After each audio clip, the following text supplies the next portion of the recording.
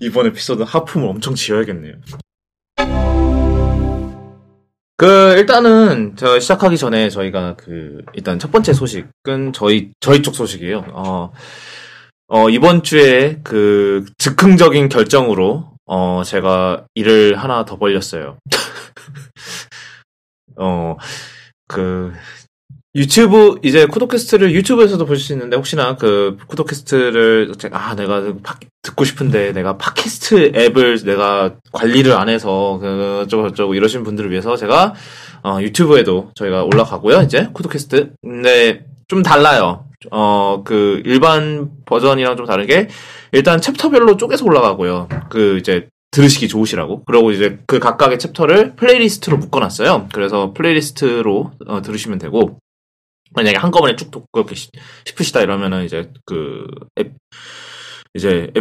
플레이리스트로 쫙 들으시면 되고, 이렇게 챕터별로 나눴기 때문에 저희가 오프닝하고 클로징 멘트 그리고 이제 에필로그 프롤로그는 빠져요. 그래서 정말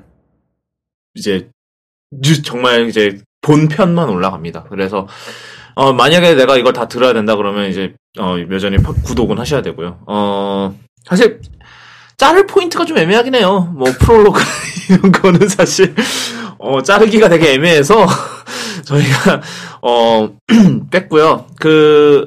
그리고라니까 돈 나가는 것 같잖아. 내 시간적 자원이 나가요. 나 이거는 진짜 이번 주 저 아직도 지금 팟캐스트 편집할 거 미치겠네. 아직 고깃집은 시작도 못했고요. 아마 오늘 녹음이 지금 3월 오늘 며칠이니? 7일이죠. 맞지? 7일이죠. 3월 7일인데 네. 오늘 올라갈 거고요. 111회가 오늘 올라가요. 좀 하루 늦었는데. 그리고 아직 고깃집은 편집 시작도 안 했고요. 이제 고깃집 편집 끝나면 이제 이거 해야죠. 그리고 이제 각각 모든 거는 다 이제 나눠서 이제 파이널 컷에서 유튜브 버전으로 또 바꿔야죠.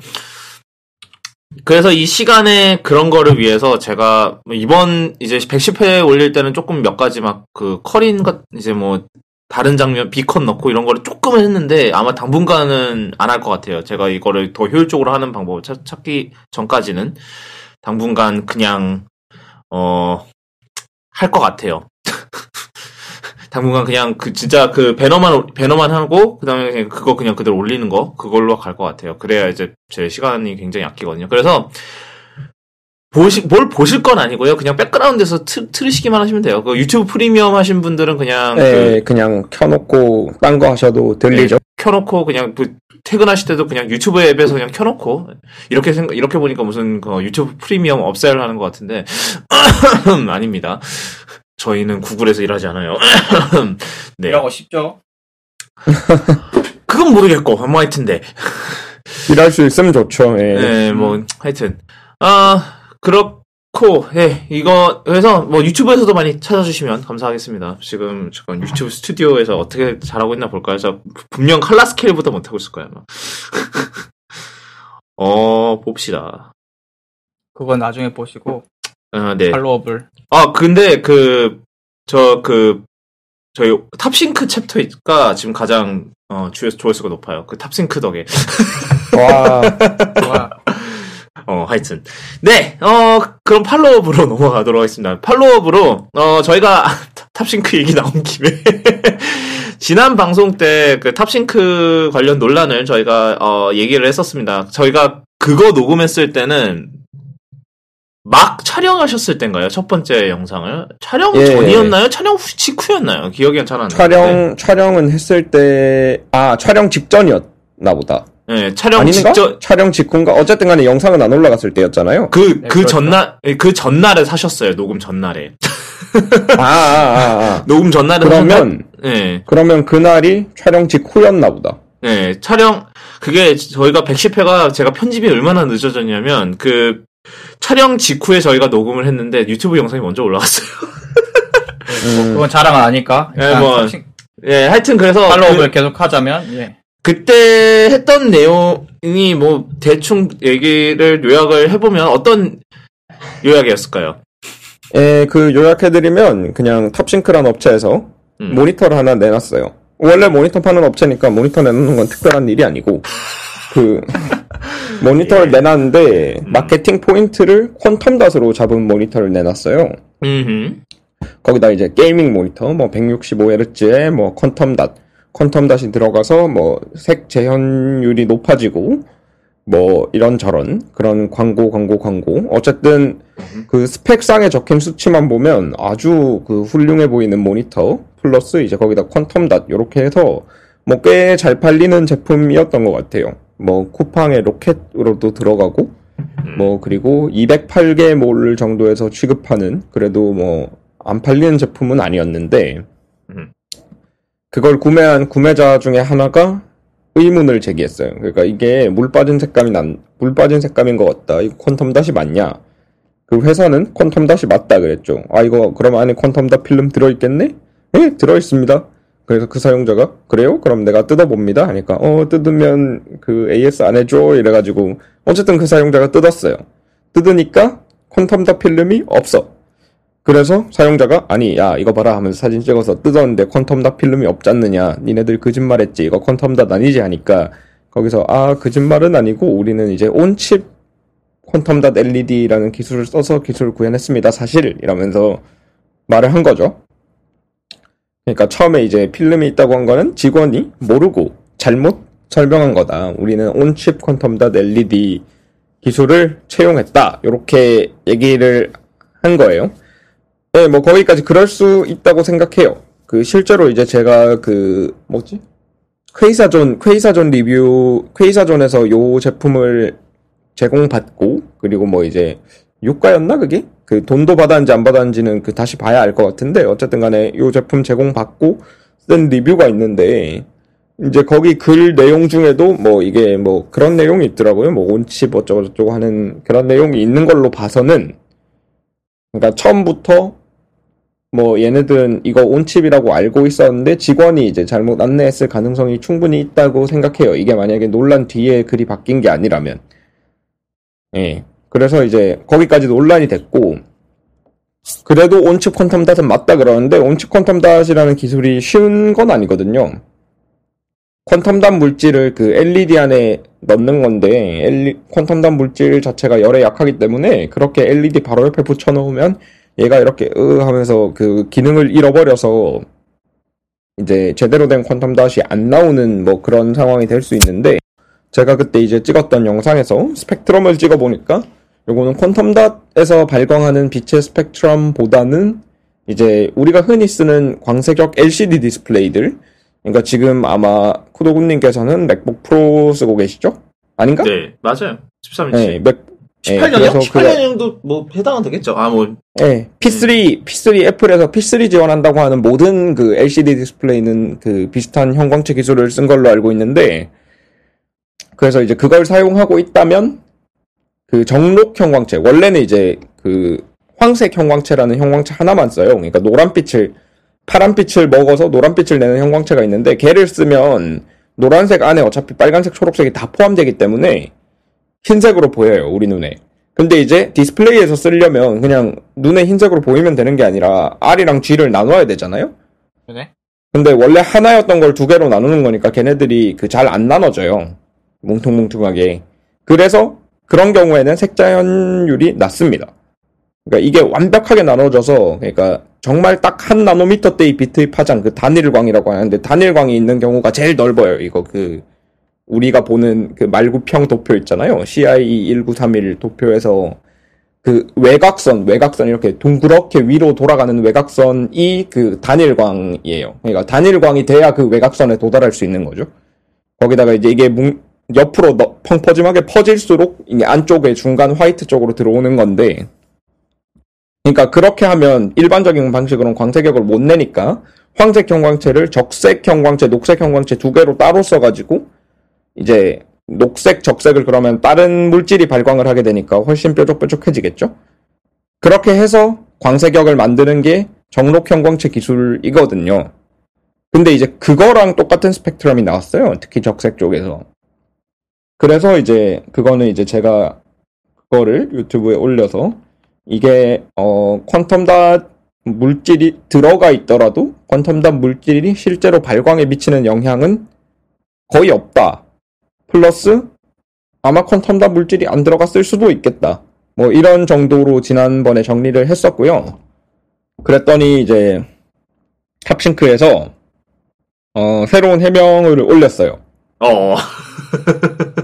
탑싱크에서 일단 제가 두 번째 영상을 그래서 올리게 됐는데, 일단 제가 사실 처음에 스펙트럼을 방금 설명드렸잖아요.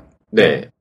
첫 영상에서 이렇게 설명드리면 아무도 못 알아들을 것 같고, 거기다가 이제 너무 오버킬이라고 해야 되나? 오버해서 설명하는 것 같아서 처음에는 그냥 간단하게 스펙트럼 모양만 보여드렸어요. 그러니까 탑싱크 퀀텀닷, 아이맥 프로 이렇게 해서 딱 두 개 보여주고 넘어가고 이런 식으로 했는데, 그렇게 하니까 일부 이제 시청자분께서 내용을 잘못 받아들이셔서, 이거는 제 잘못이죠. 제가 설명을 안 하고 그냥 보여드린 거니까. 일단 그리고 요 퀀텀닷 모니터라는 것도 LCD 모니터인데, 요거를 모르고 이제 왜 LCD 모니터랑 스펙트럼이 같냐라고 하시는 분도 계시고, 그리고 또 이제 저는 분명히 아이맥 프로 스펙트럼과 비교를 했거든요. 근데 이제 또 이제 그거를 이제 건너 보신 분인가 봐요, 아마. 그래서 왜 저가형 LCD랑 스펙트럼이 똑같느냐라고 하시는 분도 계셨고. 아이맥이 저가면 도대체 yeah. 네. 뭐 하여튼 요런 부분에 대해서 바로 잡아야겠다. 요거는 탑싱크에 좀 불리한 부분이니까.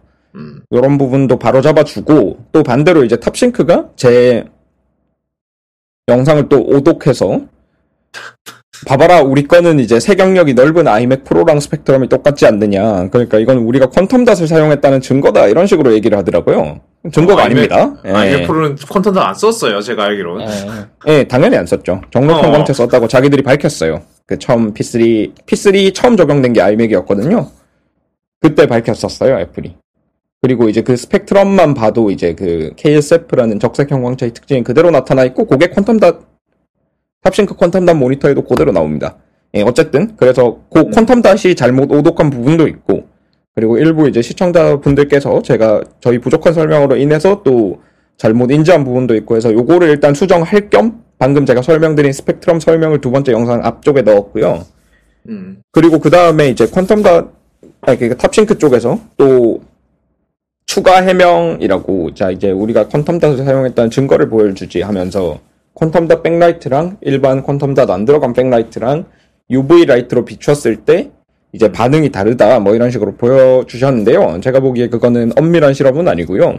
그리고 일단 이제 탑싱크에서 말씀해주신 일반 형광체도 UV를 받으면 빛을 내요. 그건 이제 제가 논문에서 피겨 찾아서 이제 영상에 올려드렸고요. 그리고 직접 제가 이제 UV 라이트로 일반 조명용 LED 이렇게 비추면서 빛나는 것도 이제 넣어놨습니다. 원래 모니터를 뜯어가지고 고장난 울트라파인이 하나 있거든요. 고장난 울트라파인이랑 쓰레기 모니터 아무거나 하나 뜯어가지고 똑같이 이제 실험을 해보려고 했다가, 굳이 구리구리 뽕뽕님께서 이미 성분 분석도 맡겼다는데 굳이 내가 그렇게 공격적으로 할 필요가 있을까 해서 그냥 그까진 안 했는데요. 어쨌든 간에 이제 탑싱크에서 새로 제시한 UV에서 빛난다라는 사실이 역시 이제 또 이게 퀀텀닷 제품이라는 증거가 될 수 없는 거죠.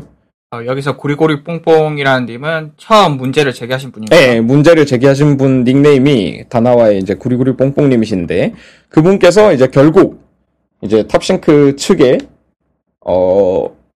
성분 분석해서 결과를 보여주면 내가 수긍하겠다라고 여러 차례 제시를 했었는데, 물론 이제 탑싱크는 아니겠지만 몇몇 아이디가 이제 산업 스파이 비슷하게 몰아가서 아마 빡치셨나봐요. 그래서 본인께서 직접 이제 성분 분석을 해서, 퀀텀닷이라는 게 결국 덩어리거든요? 어떤 반도체 덩어리인데, 그 덩어리 크기를 조절해서 빛의 파장을 조절하는 건데, 나노미터 단위의 덩어리입니다. 이제 그 안에 들어가는 물질이 검출되는지 안 검출되는지를 본인께서 직접 의뢰를 하셨습니다. 그래서 이제 요거 결과가 다음 주 중에는 아마 나오지 싶어요. 그때 또 한번 다음 주 구독캐스트에서 최종 팔로우업 아마 드릴 수 있을 것 같고. 이 회사 망하나요, 이렇게? 근데 정말로 퀀텀닷이 없는 걸로 밝혀지면 사기지. 파장이 작진 않을 것 같아요. 이거 허위 광고죠.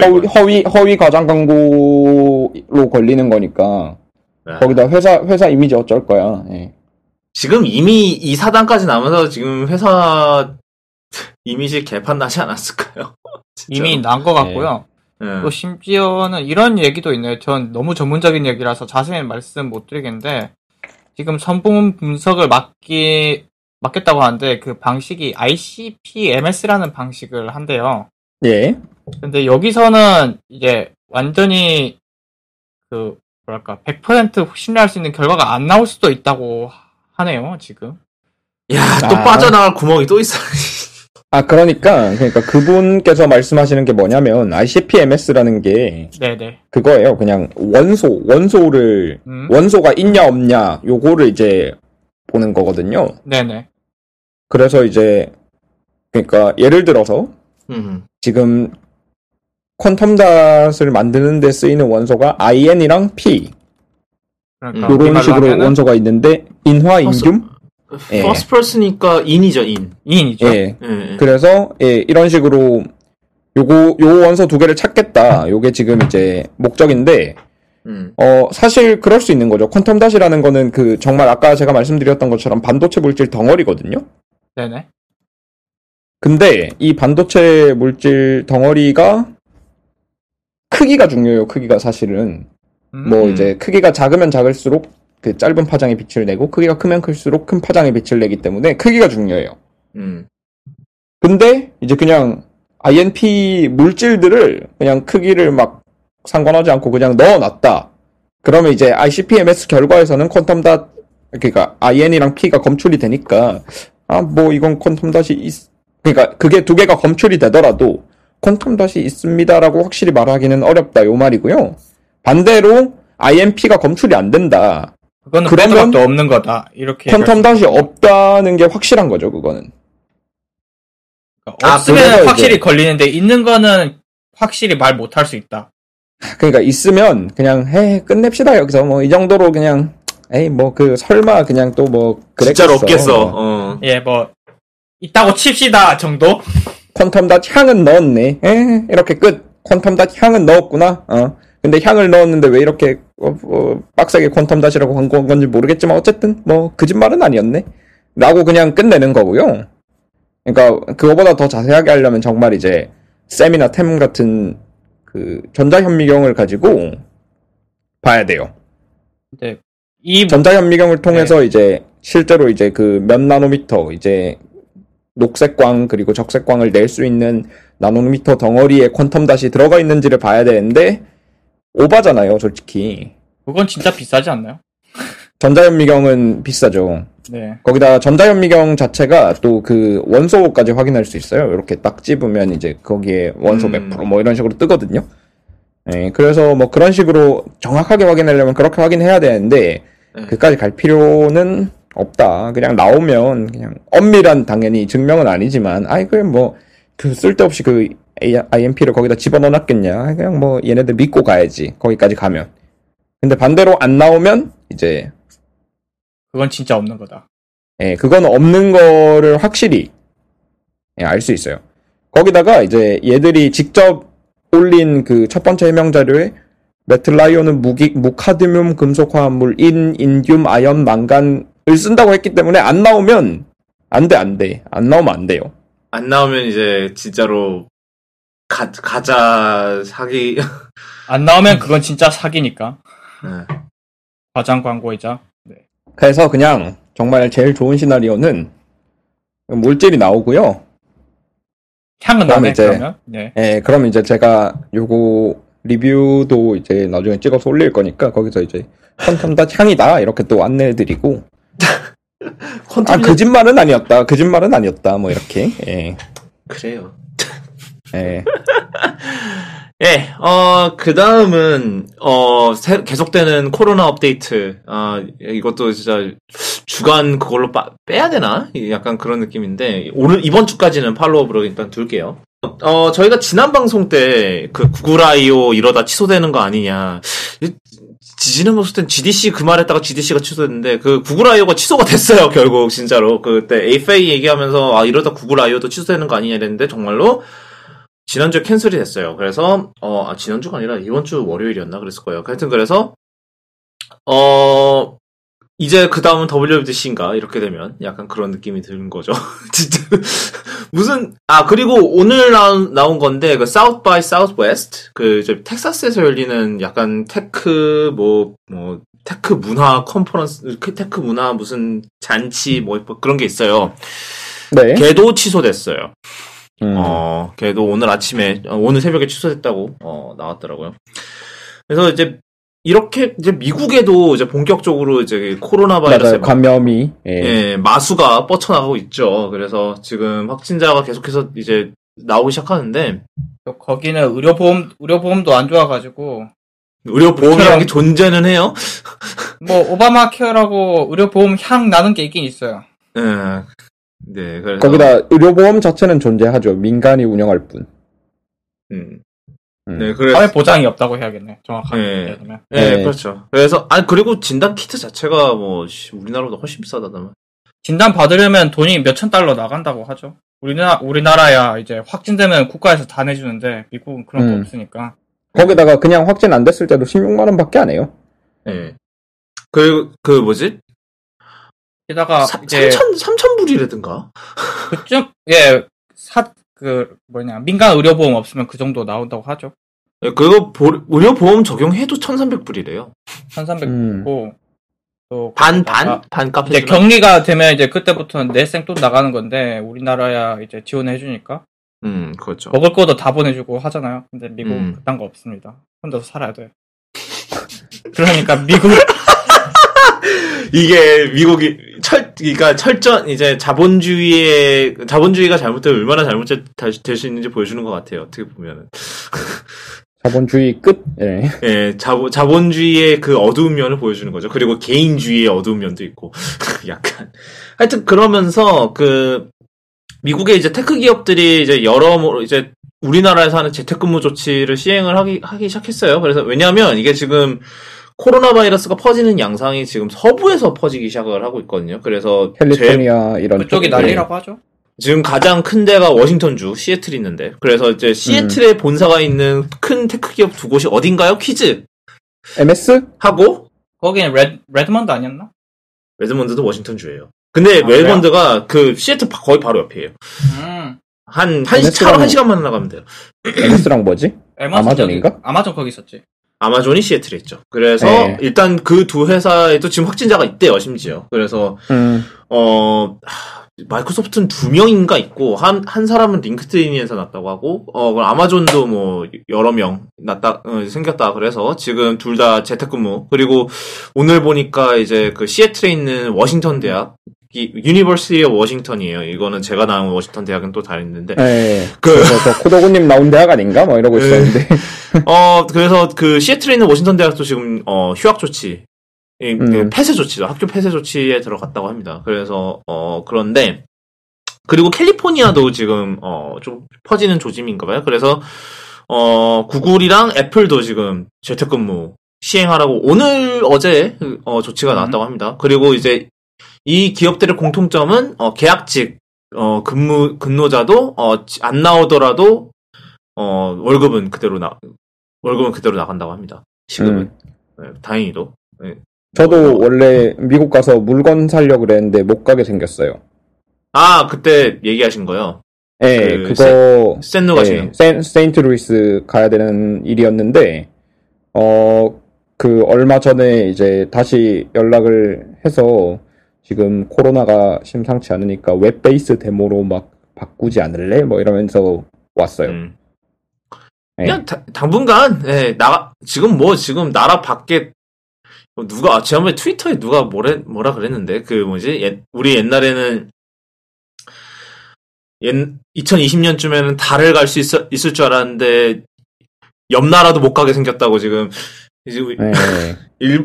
실제로 옆 나라가 우리나라 입국 금지 시켰잖아요? 입국 금지는 아니고 제한은 굉장히 강하게 걸었죠. 이게 안 가인다더라. 또 정치 얘기긴 한데 내 생각에 지금 일본이 지금 재활 능력이 없어서 그런 것 같아요. 그래서 재활 능력이 없으니까 그냥 올림픽 지나갈 때까지는 눈 가리고 가는 것 같아요. 진짜 딱 보면은 지금. 그러니까 자기들이 제어할 능력은 없고 왜냐하면 지금 뭐 걔네들 주장에 따르면 확진자가 증가세가 그렇게 높지는 않아요. 그 일본의 주장에 따르면 정부의 검사를 안 하니까. 그래서 내가 주장에 따르면이라 그랬잖아요. 네. 하여튼 그런데 얘네들이 하는 조치가 좀 되게 웃겨요. 그 학교 일단 다 밀었고 휴학이고 그리고 도쿄 디즈니랜드랑 이제 오사카에 있는 그 유니버설 스튜디오 같이 그런 큰 데도 다 사람들이 폐쇄예요. 많이 모이는 곳. 네, 사람들 다 모이는 데 다 폐쇄고 다 되게 뭐 일단 표면상으로는 별로 확진자가 안 늘고 있는데 표면상으로는 그 큰 따옴표. 근데 굉장히 지금 약간 어떻게 보면 과한 조치를 내리고 있다라는 게서 뭐 일본 정부가 지금 뭔가 더 아는 게 있는데 지금 숨기는 거 아니냐라는 말이 나오고 있어요. 제 생각에는 그냥 일본 정부도 아는 게 없는 것 같아요. 더 심한 거 아니야? 더 심각하면, 그러니까, 자기네도 예측이 안 돼서 지금 그냥 미리 이러는 거. 그러니까 대충 감은 올 텐데, 이미 이 나라도 지금 박살이 나고 있다는 걸 대충 감은 올 텐데, 뭐 정부도 그거를 수치화할 능력이 없는 것 같아요, 일본은 지금. 우리나라는 수치화라도 되지. 크루즈국 아니면 해적 크루즈 이거 할 때부터 좀 사실, 맛이 가긴 했지. 네. 그때부터, 그거부터 좀, 뭐 웃기긴 했는데. 우리나라는 뭐 이제 조금씩 확진자도 나오기 시작하고, 이래서, 뭐, 확진자가 좀 많이 늘었더라고요. 어젠가, 그저께인가? 예. 그래서 지금 볼까요? 지금 대구 집에도 못 가고 있어요.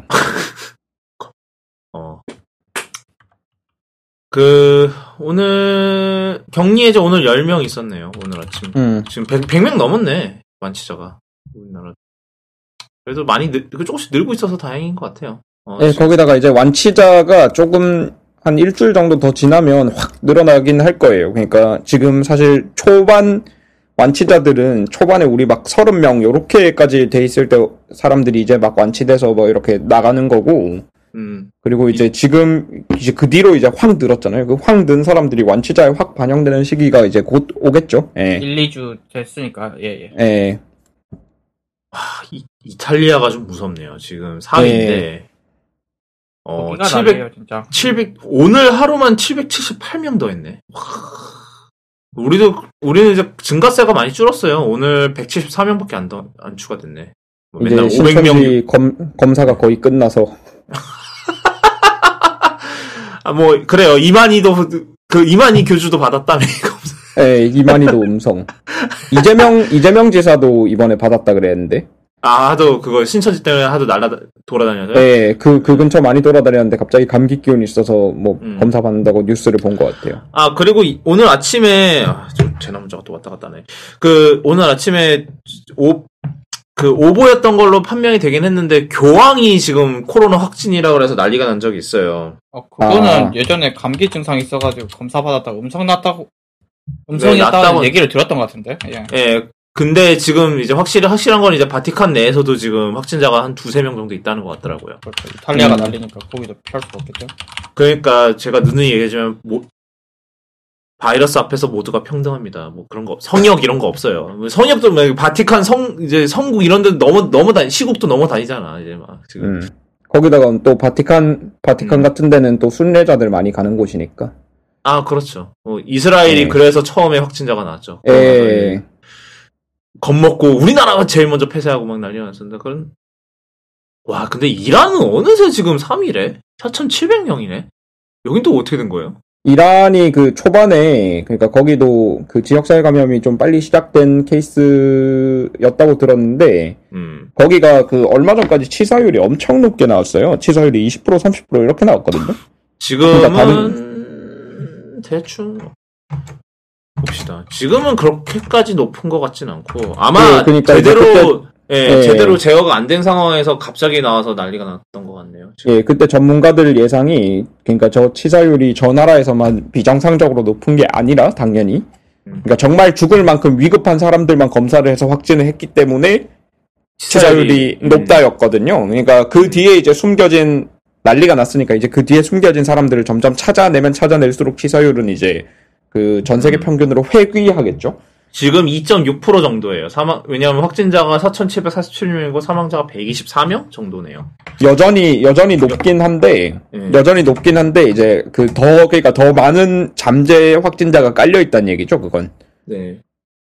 우리나라는 지금, 비교 포인트를 위해서, 우리나라는 0.66% 정도예요, 치사율이. 그러니까, 미국 쪽에서도 우리나라 데이터를 갖고 해야 된다라는 얘기가 나오긴 하더라고요. 왜냐면 우리나라가 가장 투명하게 공개를 하고 있기 때문에.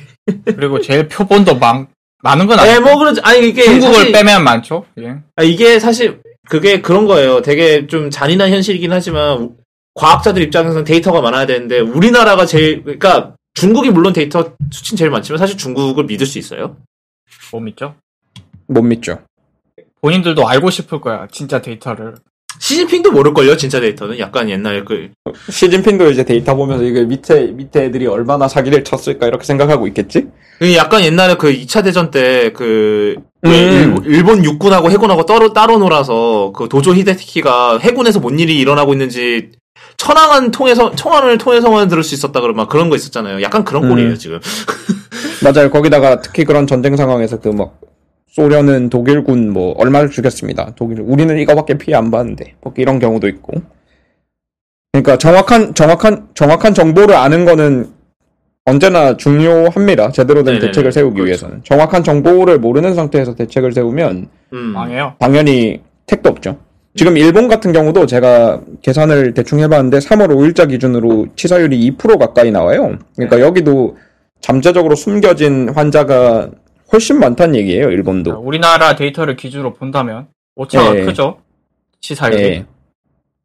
그러니까 크루즈 우리나라가 0.66이에요. 네. 그러면 일본이 우리나라의 치사율 한 3배 정도 되네. 물론 검사가 안 됐습니다. 네.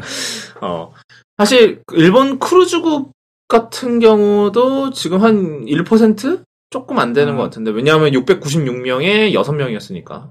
네. 크루즈국 제외한 이제 본토 같은 경우에는 2%가 넘더라고요. 2% 가까이 되더라고요. 1.8181 점점점점. 그래서 그렇습니다. 우리나라 데이터가 제일 믿을 만하네. 슬프다. 그럼 이제 우리나라 데이터를 믿고 코로나는 좀 다음에 얘기해 보도록 하고. 네. 그만합시다. 예. 코로나 너무 많이 얘기했다. 그다음 소식은 애플이네. 예, 그다음 소식은 애플인데 저희가 지난번에 타다 얘기할 때 타다 얘기는 이따가 또 할 겁니다. 근데 타다 얘기를 할 때 그때 푸시 알림을 보낸 거에 대해서 제가 비판을 엄청나게 가했었죠. 근데 이번 주에 애플 정책이 바뀌었어요. 개발자 정책이 바뀌어서 광고를 해도 된다? 그러니까 그 부분이 빠졌다는 얘기가 있는 것 같아요. 지금 제가 다시 한번 볼게요. 이게 제가 4.3.5.1이었나 이랬던 것 같은데. 그런데 이제 명시적으로 광고를 그런 알림을 받겠다고 의사를 표한 경우에만 광고를 보낼 수 있다. 그렇죠. 그렇게 더 바뀌었는데, 물론 타다 앱에도 그 마케팅 동의 이게 있어요. 아마 제가 그걸 안 받은, 그 푸시를 안 받은 게 제가 마케팅 동의를 꺼놔서인 걸로 아는데, 그게 근데 마케팅인지도 모르겠거든요. 되게 애매해요, 그게. 자기들 기준으로는 우리 서비스가 합법이니까 마케팅이다. 우리는 합법 서비스다라고 마케팅한 거다라고 하면 마케팅이겠지. 예. 근데 그게 2주 만에 뒤집혀서 문제지. 애플 가이드라인을 떠나서 그건 우리나라 법에도 있을 거예요. 그거는 이제 매번 그걸 받잖아요. 이제 동의를 받아야 되는 게 애플 가이드라인도 있지만 우리나라 그 법에 있기 때문에. 그렇죠. 하여튼 그 얘기는 이따가 아주 빡시게 할 것 같진 않고 딱히 할 말은 많은 없을 것 같은데 하여튼 네. 그냥 상황 설명 정도. 네, 그러고 지금 4월 30일을 기준으로 Sign in with Apple 애플 SSO를 지원을 해야 된다. 이제 강제화가 있어요. 이게 몇 가지 그게 있는데 예를 들어서 그러니까 만약에 서드 파티 로그인으로 로그인을 하는 방법이 있다. 예를 들어서 페이스북으로 로그인, 구글로 로그인 이런 게 있다. 그러면은 Sign in with Apple을 무조건 지원해야 된다라는 그게 조항이 있어요. 그 당시에도 좀 논란이 많았던 결정이긴 한데 이게 작년 WWDC 때 처음 나왔거든요. 예, 그때 발표됐죠. 네. 뭐 사용자 입장에선 좋기는 한데 왜냐하면은 뭐 애플에 그게 좀 더 믿을만 하니까. 예. 물론 구글도 자기네들 그거 막 페이스북처럼 막 이렇게 날아다니고 이러지 않습니다라고 얘기는 하지만 뭐 네. 애플이 더 믿을만 하긴 하잖아요. 뭐 어쨌든 네. 보안 쪽에서는? 네, 보안 쪽에서는 최소한. 그래서 네, 아마 4월쯤을 기해서 아마 그 사인 인 with 애플을 지원하는 그게 많이 나올 것 같아요. 지금 제가 알기로 우리나라 앱 중에서는 소카가 지원을 해요. 그거를. 그리고 드롭박스 네, 드롭박스랑 어도비도 이제 지원을 시작했고요. 근데 이게 좀 그 시기한 게 원래 이미 계정이 있었다 이러면은 거기에 애플 사인인 옵션을 추가하는 것 자체는 강제화를 안 해요. 애플에서 제가 알기로는. 그래서 그거 자체는 다 따로따로예요. 그래서 막 소카 같은 경우는 애플 아이디 더하는 거를 지원을 하고 어도비도 그런 걸로 기억을 하는데 드롭박스나 이런 데는 지원을 안 하는 경우도 있고 이메일 계정 자체 이제 사용하는 이메일 계정 자체가 애플 아이디랑 일치해야 된다라는 그것도 있고 되게 뭐 많아요. 제한이. 저번에. 네. 네, 하여튼, 네, 그렇고요. 그 다음은 저희가 이건 지난주에 방송 도중에 발견했던 건데, 애플이 맥 프로와 프로 디스플레이의 XDR에 백서를 공개를 했어요. 그래서 이제, 뭐, 원래는 이제 애플이 백서 같은 거 공개하는 경우는 이제 보안 쪽, 이런 거에서 백서를 많이 공개를 하는데, 이렇게 하드웨어 제품의 백서를 공개하는 거는 그렇게 흔한 일은 아닌데, 그래서 제가 이제 닥터몰라님께 숙제를 드렸습니다. 이걸 한번 읽어보시고, 흥미로운 거 있으면 한번 얘기를 다뤘으면 좋겠다라고 했는데, 네. 흥미로운 게 있었나요? 고백을 하죠. 못 읽어봤어요. 그럴 것 같았어요. 그래서 다음 주에. 네. 다음 주로 미루고 다음 주 팔로우업을 하겠습니다, 이거는. 네. 그런데 네. 여기서, 기본적인 내용은 다 애플, 광고까지 공개된 내용이고, 네. 특이한 내용은 딱히 없더라고요. 그냥 좀 복잡한 설명서 정도? 굉장히 두꺼운 네. 설명서 정도고, 여기서 특이한 내용이 있다면, 애플은 맥 프로의 경우 램이 1.8TB까지 든다고 하는데, 실제로는 1TB까지 되긴 되는데, 이러면 이제. 네, 그러니까 지금 램 모듈이 2TB가 안 나와서. 네, 램 모듈 지금 이게 몇 채널이 이게 램 채널이 몇 개죠? 6채널. 총 12개죠. 예.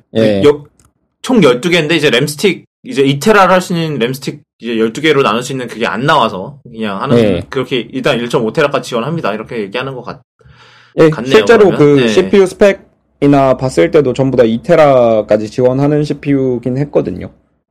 네, 그리고 그때도 얘기했지만 아래 버전, 그러니까 8코어 12개, 16개짜리는 768기가까지밖에 지원을 안 하죠. 이거는 CPU 탓에. CPU가 메모리 채널이 그렇게 넓지가 않아서 다른 이제 24랑 28코어짜리랑 비교해서 그런 게 있죠. 그리고 디스플레이 경우 이제 센서가 어디에 있다, 저기에 있다 이런 거 가르쳐 주고요. 네. 그냥 나머지는 저희가 다음 주에 또 다루도록 하겠습니다. 네, 이럴 줄 알았어, 사실. 이러면 되게 짧아지는데. 이미 코로나가 분량을 채웠기 때문에. 코로나와 탑싱크가 그랬네요. 열일해서. 벌써 그러네. 저희 지금 녹음 타이머가 벌써 42분이네. 그 다음 소식은 애플 관련 이것도 또 루머인데, 애플이 옛날부터 이제 미니 LED 디스플레이 탑재한 모바일 제품들을 준비하고 있다라는 소문이 있었어요. 그래서 미니 LED 이야기 나온 김에 미니 LED가 구체적으로 뭔지 설명을 해주실 수 있나요? 예. 칼라스케 기존의 제품과는 블루님한테 물어보죠. 예. 네. 그러니까 이게 LED라는 게 결국 반도체거든요. LED라는 것도 다이오드니까. 예. LED라는 것도 결국 이제 우리가 흔히 말하는 반도체의 일종인데 빛을 내는 반도체예요. 전기를 먹고 빛을 내는 반도체죠. 그래서 LED죠. Light Emitting Diode. 예. 그래서 이제 요 빛을 낸다는 특징을 이용해서 우리가 당연히 디스플레이 기기에 이용을 하는데 현재 이용하는 방식은 백라이트로 대부분 이용을 해요. 왜냐하면 이제 LED 칩 자체가 크기가 어느 정도 있기 때문에 그걸로 픽셀을 만들기는 굉장히 어렵습니다. 그걸로 픽셀을 만드는 게 나중에 마이크로 LED라는 기술인데 지금 기술력으로 불가능한 건 아닌데 상용화할 만큼 대량 양산이 가능한 또 그것도 아니거든요. 아직은. 그래서 이제 지금까지는 그런 상태 정도라고 보시면 되는데 그래서 이제 백라이트 근데 최근에 이제 로컬 디밍이라는 기술을 뭐 들어보신 분도 있을 것 같아요. 로컬 디밍이라는 게 뭐 저희 쿠도캐스트 들으시는 분들이면 제가 이제 프로 디스플레이 XDR 얘기하면서 로컬 디밍 설명을 몇 번 드렸던 것 같은데 간단하게 하시죠. 그러니까 네, LED 백라이트가 하나 있는 게 아니라 여러 개 있어요. 그래서 이제 화면 특정 부분에 있는 LED 백라이트를 밝기를 조절할 수 있게 개별적으로 밝기를 조절할 수 있게 만들면 이제 그 최종 LCD 화면에서 보는 그 컨트라스트를 높일 수가 있어요. 밝은 부분 LED는 밝게 켜고 어두운 부분 LED는 어둡게 만드는 방식으로 하면 일반적으로 LCD에서 구현할 수 없는 정도의 딥 블랙까지 구현이 가능해지는 거잖아요. 그렇죠. 근데 이제 로컬 디밍의 문제는 요 LED 개수가 적으면 부작용이 좀 심하게 보여요. 그러니까 예를 들어서 뭐 밤하늘에 별이 떠 있는데 LED 크기가 너무 크면 그 별 하나를 빛나게 하기 위해서 주변 밤하늘을 전부 다 허옇게 띄운다든지 반대로 이제 주변 밤하늘을 밤하늘처럼 표현하기 위해서 별을 죽여버린다든지 뭐 이런 식으로 그 부작용, 블루밍이라고 부르는데 그런 부작용들이 생기고요. 근데 이제 이 부작용을 줄이려면 LED 칩의 개수를 늘려야 돼요. 근데 LED 칩이 기본적으로 갖고 있는 크기가 있기 때문에 그 개수를 무작정 늘릴 수가 없어요. 그래서 XDR이 몇백 개였죠? 576개인데 프로 디스플레이 XDR이 미니 LED가 아닌 그 일반 LED 중에서 제일 그 촘촘하게 배치한 그런 그거일 거예요. 제가 알기로는. 그럼에도 불구하고 로컬 디밍의 한계가 보인다고 하더라고요. 예, 로컬 디밍의 한계는 분명히 보이고요. 이것도 나중에 제가 최종 리뷰가 올라가면 그때 이제 구독캐스트에서 또 한 번 다룰 텐데 이제 참 제가 프로 디스플레이 얘기 나온 김에 저희는 그때 연말 때 이거 사셨을 때 저희가 한번 구경 갑시다 막 이러고 구경하고 그 녹음합시다 거기 이제 스튜디오 녹음합시다 이런 얘기를 했는데 그게 참 코로나 덕분에 다 무산됐어. 저희 아마 봄에는 할 수 있을까요? 하여튼 네 계속하시죠. 네 그래서 이제 그게 로컬 디밍인데 그 아까 제가 말씀드렸잖아요. LED가 큰 게 문제라고. 그럼 LED를 작게 만들면 되죠.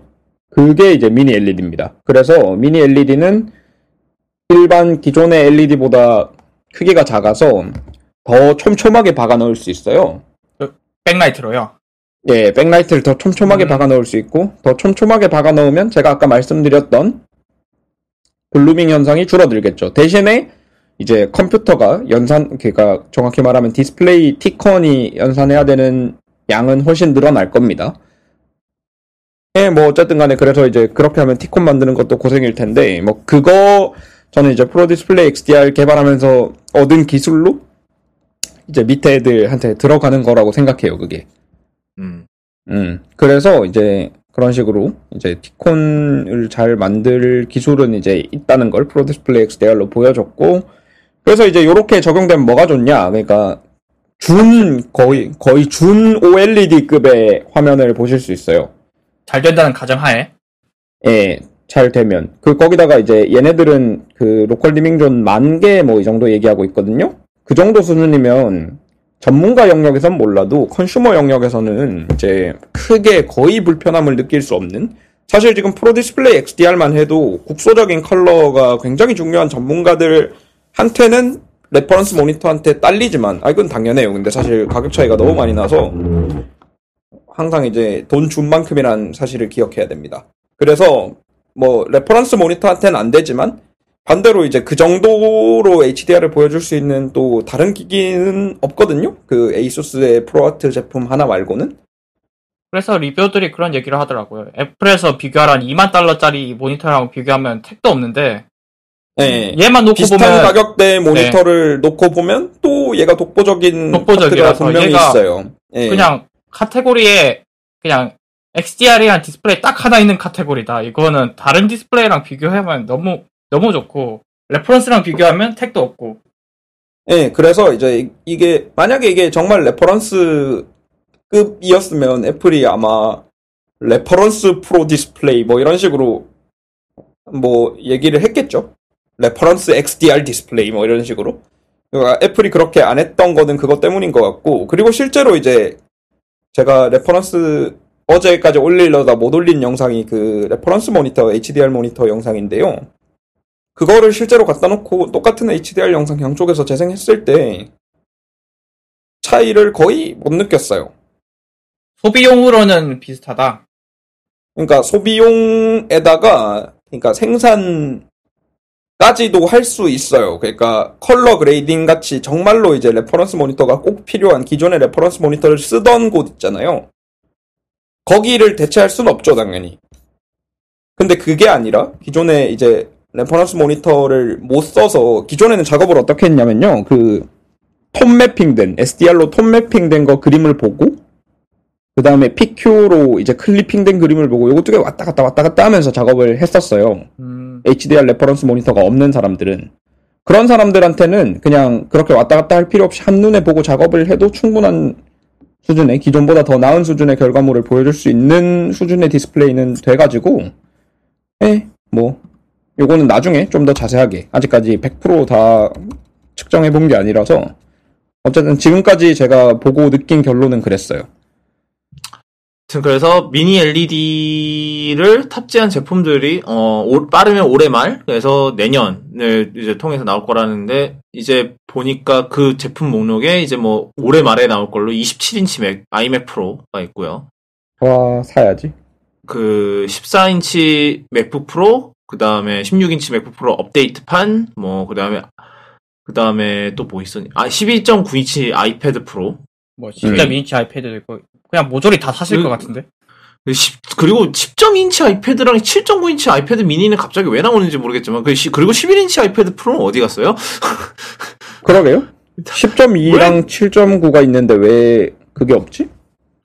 뭐 까먹으신 건지, 고밍치 아저씨가. 그러니까 뭐 이것저것 다 나온다고 보시면 되고. 네. 그냥 원래 발표되는 많은 제품들이 뭐 이거일 것이다? 그러면 아이폰들은 원래 다 OLED로 올라간다 그랬었나요? 그렇죠, 뭐.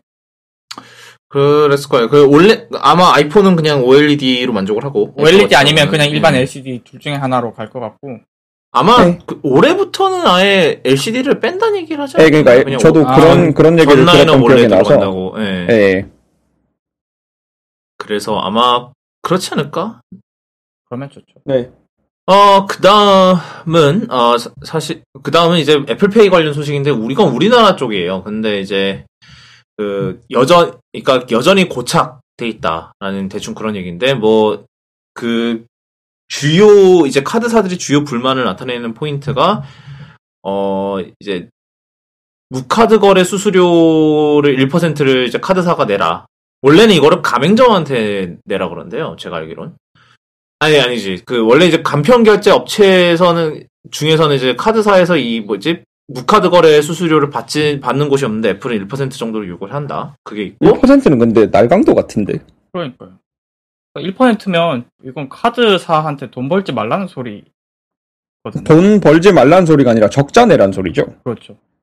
네.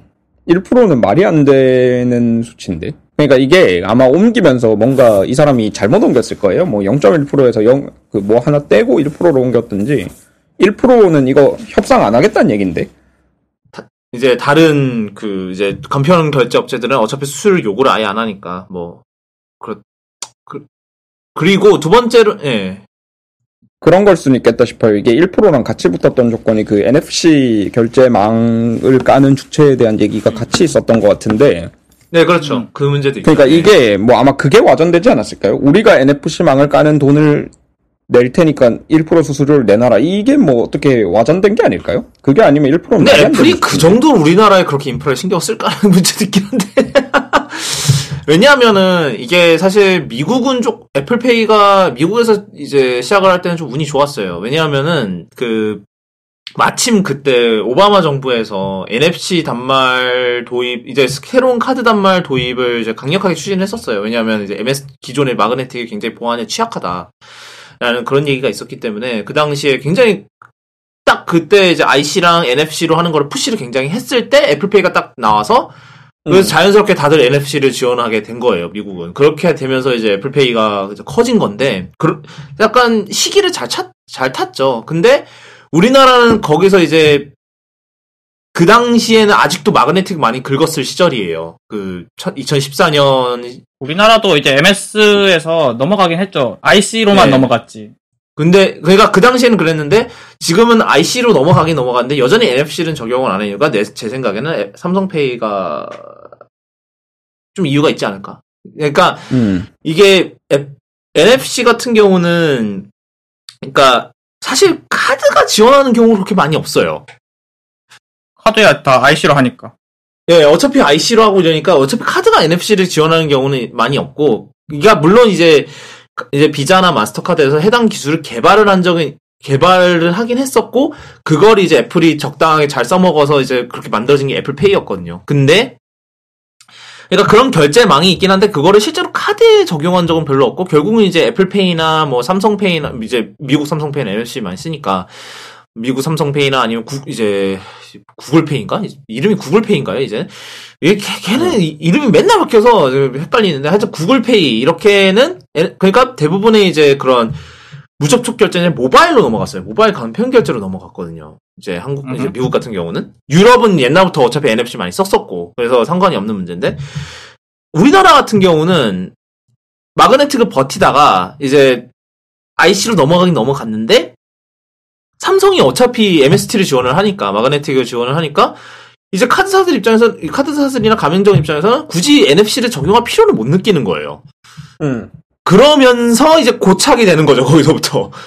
그러니까, 예, 그러니까 그때 이제 삼성페이가 MST를 지원하게 된 게, 루프페이라고 해서 그 해당 기술을 가지고 있던 회사를 인수를 하면서 이제 지원을 하게 된 거였어요. 근데 그 덕에, 어떻게 보면 이게 삼성의 신의 한 수였고, 어떻게 보면 이거를 알고, 이제, 이런 신의 한 수로 인해서, 최소한 우리나라에서는 삼성은 엄청난 그 고지를 선점을 했죠. I have the high ground.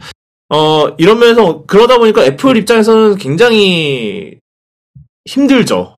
그러니까 이 기사에서도 나오는 얘기가, 그나마 희망이 있는 거는 2022년, 이제 EMV 규격에 NFC를 포함하는 거를 이제 논의를 하게 되는데, 이렇게 되면 그나마 희망이 있지 않을까라는 게 있어요.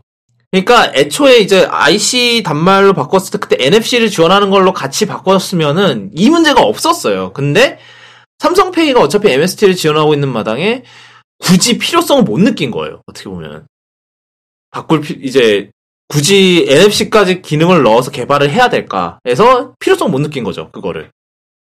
그래서 이 꼴이 나지 않았나, 이 사단이 나지 않았나 싶어요. 그런 것 같아요, 제 생각에는. 그러니까 좀 타이밍이, 그러니까 미국에서는 애플페이가 진출을 이제 처음으로 서비스 시작을 했을 때 타이밍이 굉장히 좋았거든요. 이제 오바마 정부가 이제 그 카드 단말기 교체를 추진하고 있는 상황에서 그때 딱 우리가 NFC를 지원합니다. 근데 이제 미국에서는 아이폰의 점유율이 상당히 높고, 그 다음에 이것도 있어요. 그러니까, 고소득 고소비층이 아이폰을 많이 쓰니까. 카드사들한테서는, 입장에서는 이거를 투자를 해야 된다는 메리트가 있었어요. 왜냐하면은, 아이폰 사용자 이꼬를 돈 많이 쓴다. 그니까. 근데, 우리나라에서는 그거를 좀 삼성 플래그십 라인업들이 좀 대체하는 게 있죠. 뭐, 갤럭시 S나 노트 라인이 좀 대체한 게 좀 있어요. 그러니까 특히 나이대가 있는 분들이 또 갤럭시를 많이 쓰시니까. 네, 그렇죠. 그래서 더더욱 그럴 필요성을 못 느낀 거예요. 우리나라 카드사 같은 경우는. 그러니까 약간 무조건 애플을 탓하기도 좀 그렇고, 무조건 이 카드사 탓하기도 좀 그래요. 상황이 굉장히 안 좋았어요. 우리나라에서 애플페이를 하기에는. 어차피 뭐 비즈니스니까 뭐 누가 누굴 탓할 이유도 없는 거죠, 이건. 예. 그냥 서로 조건이 안 맞아서 결렬된 거고. 예, 그래서 이제 카드업계 관계자 맨 마지막에 하는 말이, 만약에 이 NFC, 사실 이제 이 수수료는 사실 이제 그거고, NFC가 더 클 거다. NFC 문제가 더 클 거고, 왜냐하면 또 단말기를 또 갈아엎어야 되니까. 예. 근데 만약에 NFC가 좀 더 퍼진다면은 그 수수료 정도는 그냥 먹고 이제 아이폰 사용자를 잡기 위해서 이제 애플이랑 제휴를 하는 업체가 생기긴 할 거다. 그럴 수밖에 없죠. 왜냐하면은, 그래도 우리나라가 이제 삼성, 이제 미국만큼 아니더라도 그래도 애플 사용자층이 그래도 꽤 두텁거든요. 목소리도 꽤 높고.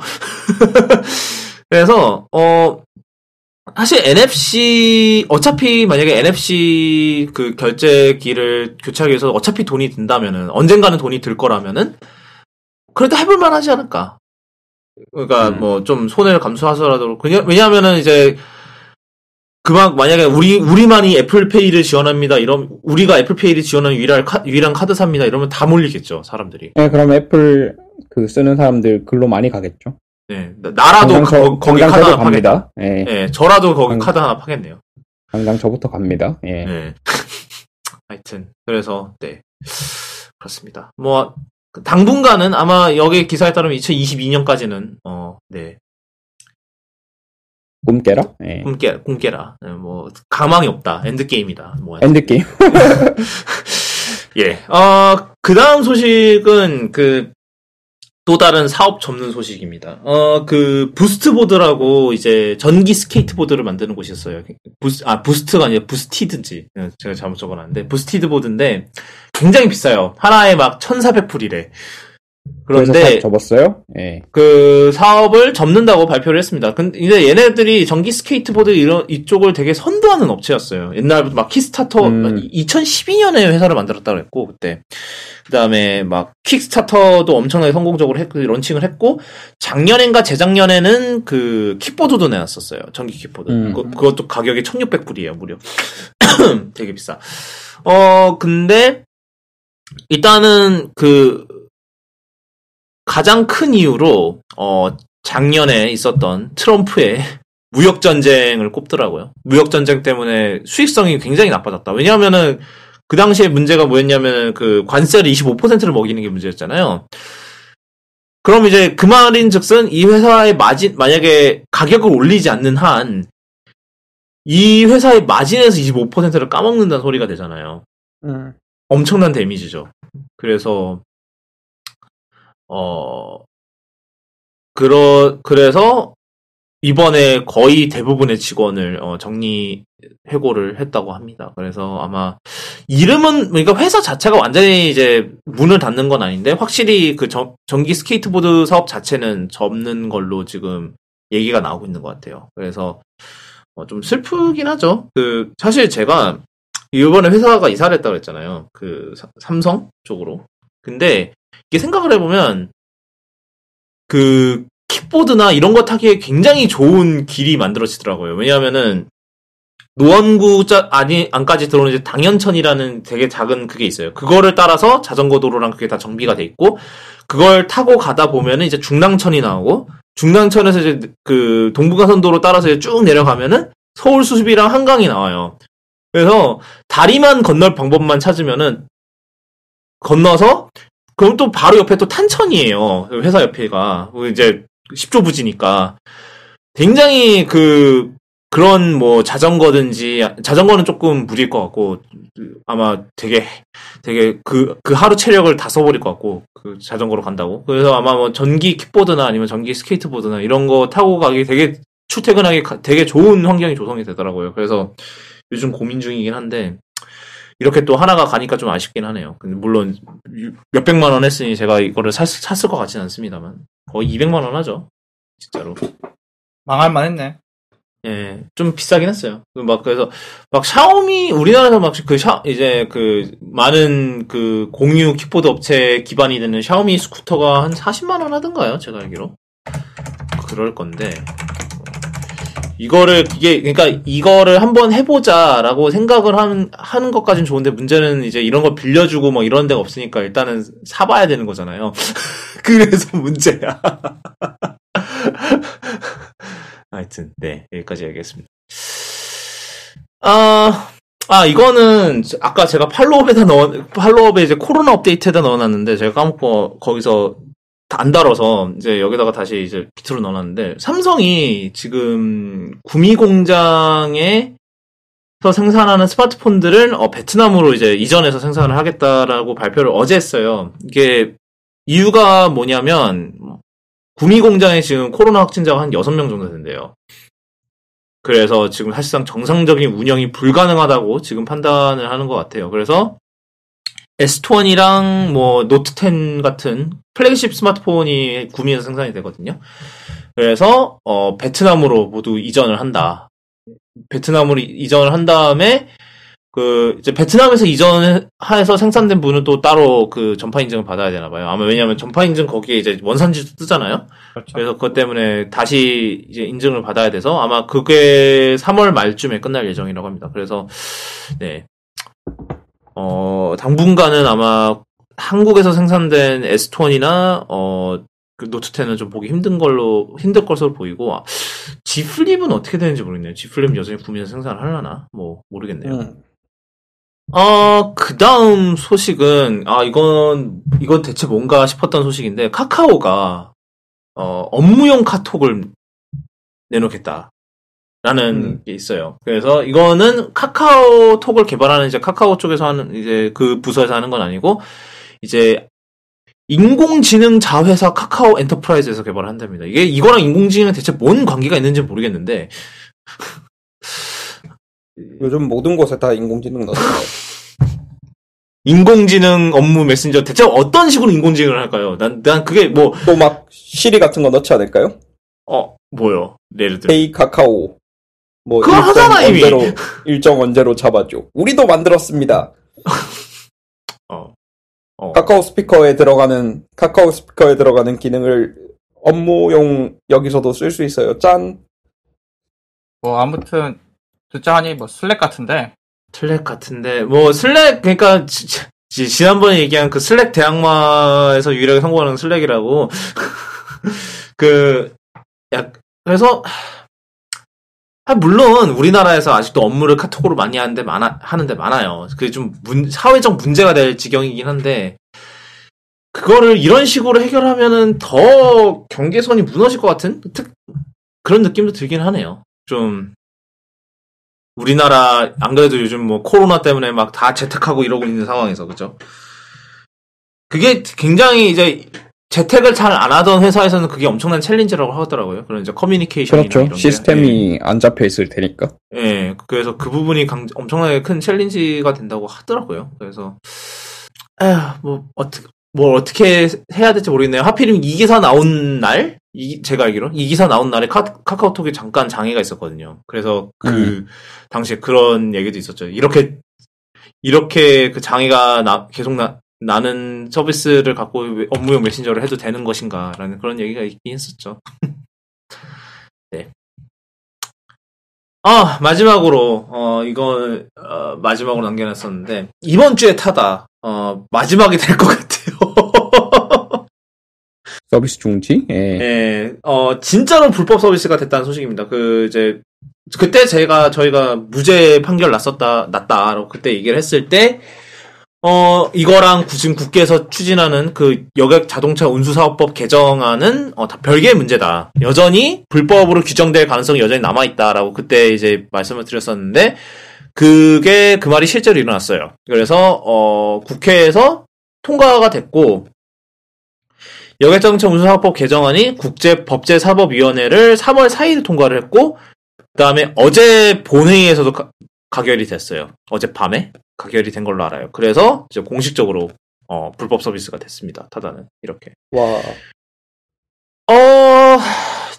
이게 참 착잡해요. 사실 이게 타다는 개인적으로는 좀 참 여러모로 좀 복잡한 마음이 드는 그런 사태인 것 같아요. 왜냐하면은 일단 타다의 취지 자체는 저는 굉장히 취지 자체는 찬성을 하거든요. 저도 택시 그렇게 안 좋아하고 뭐 막 말 걸고 그런 거 별로 안 좋아하고 그런 이제 뭐 막 달리고 밤에 막 야밤에 140으로 달리고 막 이런 거 그런 거 생각을 하면은 사실 택시를 옹호하고 싶은 마음은 추워도 없거든요. 근데 타다가 취지는 좋았으나 이제 지금까지 버렸다는 그런 사업 방식이나 이런 면에서는 과연 우리가 이걸 옹호해줘도 되는 서비스일까라는 생각은 계속 들었던 건 사실이고 제가 누누이 그거는 지적을 했던 부분이기도 하죠. 저희가 이제 쿠도캐스트에서 타다 얘기를 할 때마다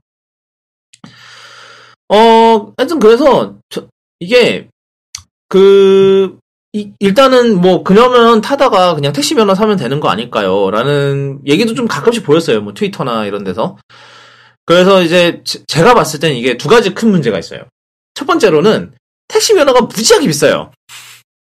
이거는 뭐 비단 우리나라뿐만 아니라 뉴욕시도 그렇고 하나에 막 수천만 원 할 거예요. 제가 알기로는.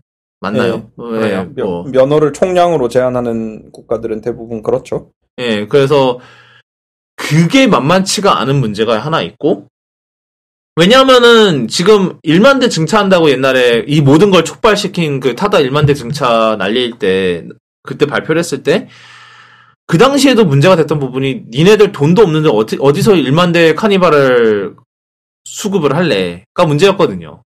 그래서 네. 그때도 그 부분은 좀 아직 고민 중이다라고 그때 얘기를 했었던 걸로 기억을 해요. 이제 소카 대표가, 이재용 대표가. 그래서 안 그래도 카니발 살 돈도 없는데 여기다가 이제 택시 면허를 얹으면은 수익성은 당연히 나빠질 거고 그 수익성 나빠지는 건 다 물론 서비스 요금 인상으로 이어지겠죠. 그러면은 사람들이 제 아무리 뭐 타다가 좋고 이런다 한들 뭐 택시비보다 2배 비싸면 지금도 조금 비싸긴 하잖아요. 뭐 네, 지금도 택시비보다 비싸죠. 근데 2-3배 비싸지면은 누가 타겠어요. 제 아무리 그런다 하더라도. 그 다음 문제 제 2번은 그래도 뭐 어떻게 이제 뭐 돈을 어디서 이제 뭐 또 마사손이 뭐 오일머니는 부었던지 뭐 이런 식으로 해서 이제 택시 면허를 취득을 했다 쳐요. 그럼 두 번째 뭐냐? 타다 드라이버들이 문제거든요. 타다 드라이버들이 모두 택시 운전 자격을 취득을 따로 해야 돼요. 이게 그냥 운전 면허가 있다고 해서 바로 택시를 몰 수 있는 건 아니에요. 또 이제 택시 운전 자격을 취득을 해야 되고, 특히 또 개인 택시를 하려면은, 뭐 이제 그런 사업자 택시로 뭐 몇 년을 근무를 해서, 그게 쌓여야 돼요. 뭐 그동안 사고도 내지 말고, 뭐 그런 게 쌓여야 되는데, 지금의 타다 입장에서 그게 거의 불가능하죠. 어떻게 보면. 지금 뭐 타다 드라이버 자체 편제상, 이거를, 지금 한 수천 명, 1,400명, 2,000명 정도 되는 걸로 아는데, 이 드라이버들을 다 이제 택시 면허, 이제 택시 운전 자격을 취득을 한다. 타다 입장에서 엄청나게 돈이 들어가는 거죠. 그리고 프리랜서들은 어쩔 거야. 프리랜서들은 결국 이거에 상응하려면은 개인 택시기사가 돼야 되는데. 그래서, 여기서 이제 제가 봤을 때 타다가 가장 큰 실수를 한 거는 이러한 드라이버의 그런 사업 구조나 이런 거를 굉장히 좁았죠. 이게 유연하게 대처할 수 없는 구조예요. 이 전반적인 구조 자체가. 이게 왜냐하면은 결국은 만약에 지금 보세요. 이렇게 해서 불법 됐다니까 다 터지잖아. 모든 게. 한 방에. 그러니까 이거를 좀 더 유연하게 만들어 놨으면은 어떻게든 살아갈 길을 찾을 수 있었을 텐데 결국은 이 편제 자체가 편법 위에 세워진 거잖아요. 이 모든 시스템이 편법을 가지고 시스템을 만들 거면은 이 법의 구멍이 메워지게 됐을 때 상황도 생각을 했어야 돼요. 타다가. 그러니까 이게 타다의 가장 큰 실수예요. 이게 타다의 가장 큰 실수였고 여태까지 이 난리가 난 이유기도 하고. 그러니까 타다 경영진의 어떻게 보면 무능이라고 볼 수도 있고, 그러니까 대마불사 생각하고 막 당긴 걸 수도 있어요. 그래서 제 생각 그것도 실수였고, 그 다음에 뭐 타다 주장에 따르면은 뭐 정부랑 국회랑 협상을 하려고 노력을 했다. 협상 좀 하자 이런 식으로 이제 그런 식으로 언프를 하긴 하던데 제가 봤을 때는 그 정도로 그렇게 의지가 많았던 것 같진 않아요. 그리고 정부랑 국회 관계자 입장을 들어보면은 이분들 말에 따르면은 타다가 약간 좀 타다를 약간 사기꾼으로 규정을 하더라고요. 이게 기사가 내가 이거 뭘로 읽었더라? 폰으로 읽었나? 뭘로 읽었나? 잠시만요. A few moments later.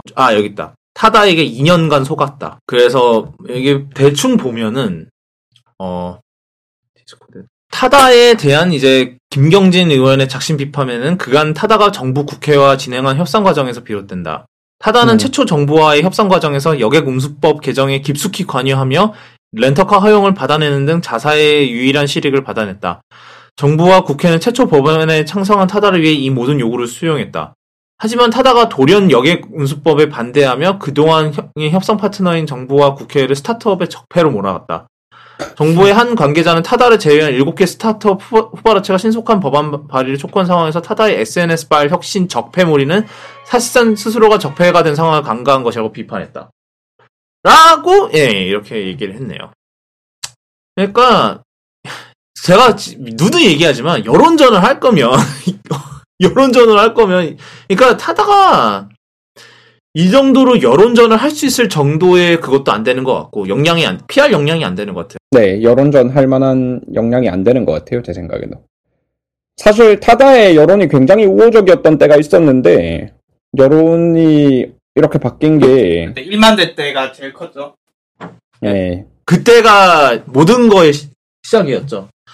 그래서 우리 1만 대 갑자기 이제 그 1만 대 들차할 거임 이러는 바람에 그때 정부도 자기네 편이었는데 그때 1만 대 이후로는 얘들 뭐야 싶어서 협상하던 거 다 깨고 1만 대를 칭찬한대. 그러니까 이게 본인이 일론 머스크인 줄 알고 막 질렀나 봐요. 알고 보니 내 재력은 일론 머스크 재력이 아니었던 거야. 네, 그러니까 일론 머스크만큼의 뭐 그 사업 역량이 안 됐던 거지. 일론 머스크라면 진짜 1만 대 샀지. 카니발 1만 대 샀지. 일론 머스크면 계약서 뭐 이렇게 찍으면서 카니발 1만 대를 언제까지 받기로 했습니다. 이러면서 올렸을 것 같은데. 일단 사고 받지. 일단 꼬라 박읍시다, 일단은. 그래, 이제 막 그 얘기 이제 어디서 대마 빨면서 이제 얘기했겠지. 그렇죠. 아니지. 1만 대 기아랑 사는 게 아니라 자기네 공장에서 타다 전용 전기차를 뽑겠지. 자기 공장에서 만들었겠지. 네. 막 이번엔 테라 팩토리 같은 거 만들어가지고. 그렇죠. 거기서. 근데 난 일론 머스크가 아니었다. 참고로 저희 일론 머스크도 별로 안 좋아합니다. 오늘 일론 머스크 트윗한 거 봤어요? 내가 안 올렸나? The coronavirus panic is dumb. 지가 걸려봐야 정신을 차리지. 그러니까요. 저희는 일론 머스크도 안 좋아해요. 저희가 이번 주 일론 머스크에서 얼마나 머스크를 까댔어요, 매주마다. 테슬라도 까고. 약간 그거 같은데? 뭐요? 코로나 바이러스, 미국 사람들은 그렇게 느낄 수도 있을 것 같아요. 거기는 한 계절에 독감으로 10,000명씩 막 죽어나가는 나라니까. 그런 의미에서 더하다. 초월적인 소리다. 네. 그럴 수 있지. 네, 그래서 얘네들은 이게 별로 안 무서울 수도 있어요. 뭐야, 늘 겪던 독감이잖아. 네. 하여튼 그래서 저는 이 타다가 이 서비스 과연 이제 타다의 제 생각에 전반적 문제점은 좀 더 생각을 잘했어야 되는 약간 그런 게 있었던 것 같아요. 그러네. 이게 제가 10,000명이 죽는 게 아니었네요. 2017년에서 18년 독감 시즌에 61,000명이 사망했고 2017년에서 18년 79,000명? 왜 이게 역시 위키는 믿을 게 못 돼. CDC 검색해요. CDC. 네, 뭐 어쨌든 간에 많이 죽었다. 네. 많이 죽었다. 네. 하여튼 하여튼 저는 이게 저는 이제 그 타다의 전반적인 이게 별로 그래서 마음이 안 들었던 것 같아요. 그런 사실 능력도 안 되는데 이거를 어떻게든 모르고 가려는 약간 그게 있었던 것 같아서 모르겠네요. 참 이 기분을 어떻게 표현을 해야 될지 참 그게 참 애매하네요. 개인적으로. 네, 오늘은 여기까지 하도록 하겠습니다. 오늘도 1시간 반 조금 안 됐구나. 오늘 닥터몰라님이 일어나시자마자 방송을. 조금 늦으신 관계로 조금 늦게까지 했는데 네. 다행히도 그 5아웃은 안 되셨어요. 15분 전에 들어오셨기 때문에. 와. 아, 신난다. 신난다. 하여튼 쿠도캐스트는 아시다시피 애플 팟캐스트, 팟빵, 네이버 오디오 클립 그리고 유튜브에서 만나실 수 있고요. 오늘 다뤘던 내용 쿠도쿤.me/cast/112에 들어오시면 오늘 다뤘던 내용 다 이제 관련 기사로 정리해놓고 유튜브도 채널 저희가 쿠도 네트워크 채널 아직 구독 안 하신 분 있으시면 구독. 내가 이 소리를 하게 될 줄 몰랐어요. 구독과 좋아요 아닙니다. 구독과 좋아요 그리고 알림벨 뭐 이런 거 해야 되나요? 이쯤 되면 도네이션도 달라고 해. 돈을 받으려면 그게 구독자 수가 일정 이상 돼야 될 텐데. 지금 한 700명 정도 있어요, 놀랍게도. 원래 쓰던 채널. 네, 그거를 재활용했거든요. 뭐, 또, 굳이 또, 그거 또 하나 파요, 또. 하나 또 팝니까, 또. 하여튼, 그래서, 네. 많은 구독 부탁드리고요. 아마 유튜브가 잘 되면 거기가 우리 쿠도캐스트의 수익원이 될 수도 있어요. 그러니까. 하여튼. 너무하네. 하여튼, 그래서, 지금까지 쿠도캐스트 112회였고요. 지금까지 들어오신 청취자분들과 청취자분들 가족들, 그리고, 청취자분들의 소중한 반쪽 되시는 분들까지, 다음 주에 또, 만났으면 좋겠고요. 또, 안전하게 계시기 바랍니다. 네, 여기까지 하겠습니다. 다음 주에 뵐게요.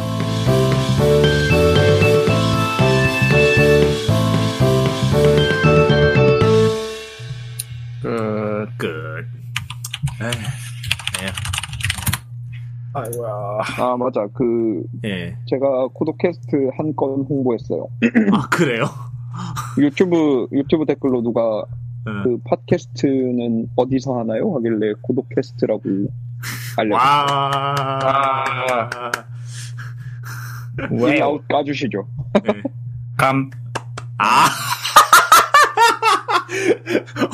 이미 정립하셨으니까. 그래요. 하나 빼드릴게. 근데 네. 그분이 구독을 실제로 해야 뭘 하지. 했다고 쳐. 네, 했다고 쳐요. 그 정도로 관심 있는 분인데. 네. 아니면은 아예 이제 칼라 스케일에서 대놓고 영상에서 대놓고 하든가.